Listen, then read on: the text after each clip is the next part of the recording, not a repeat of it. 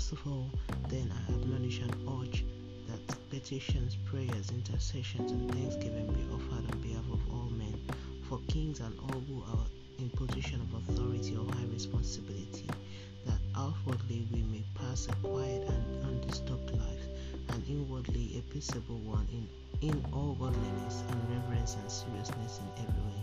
Let's move on to prayer point.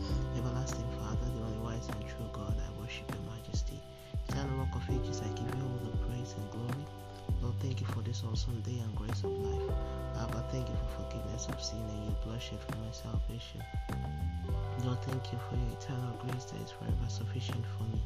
Lord, thank you for all the people you have appointed to the position of authority over this nation.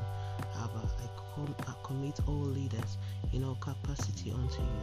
Have your way in and through them. Father, instill your fear in the hearts of all leaders and let them lead according to your plans. Father, arise and touch the heart of every leader that is leading with selfish motives. Lord, help all leaders of every family and household and help them fulfill their purpose. Lord, remove anyone abusing the position of authority you have appointed them to.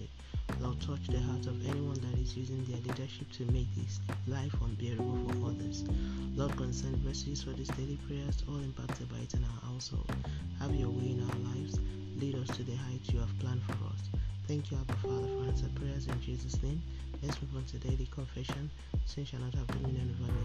I am operating the power of the Word of God and the righteousness of God in Christ Jesus by faith, as Jesus is, so am I in this world. The Lord is in control of my life.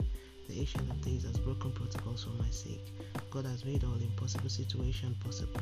The presence of God is alive in my life each and every day. I'm a partaker of the wonder-working power of God. All things work together for my good in Jesus' name. Amen. And that's today's prayer from BIBHW. Well, today is the 15th of May 2023. Oh, glory be to God. Hallelujah.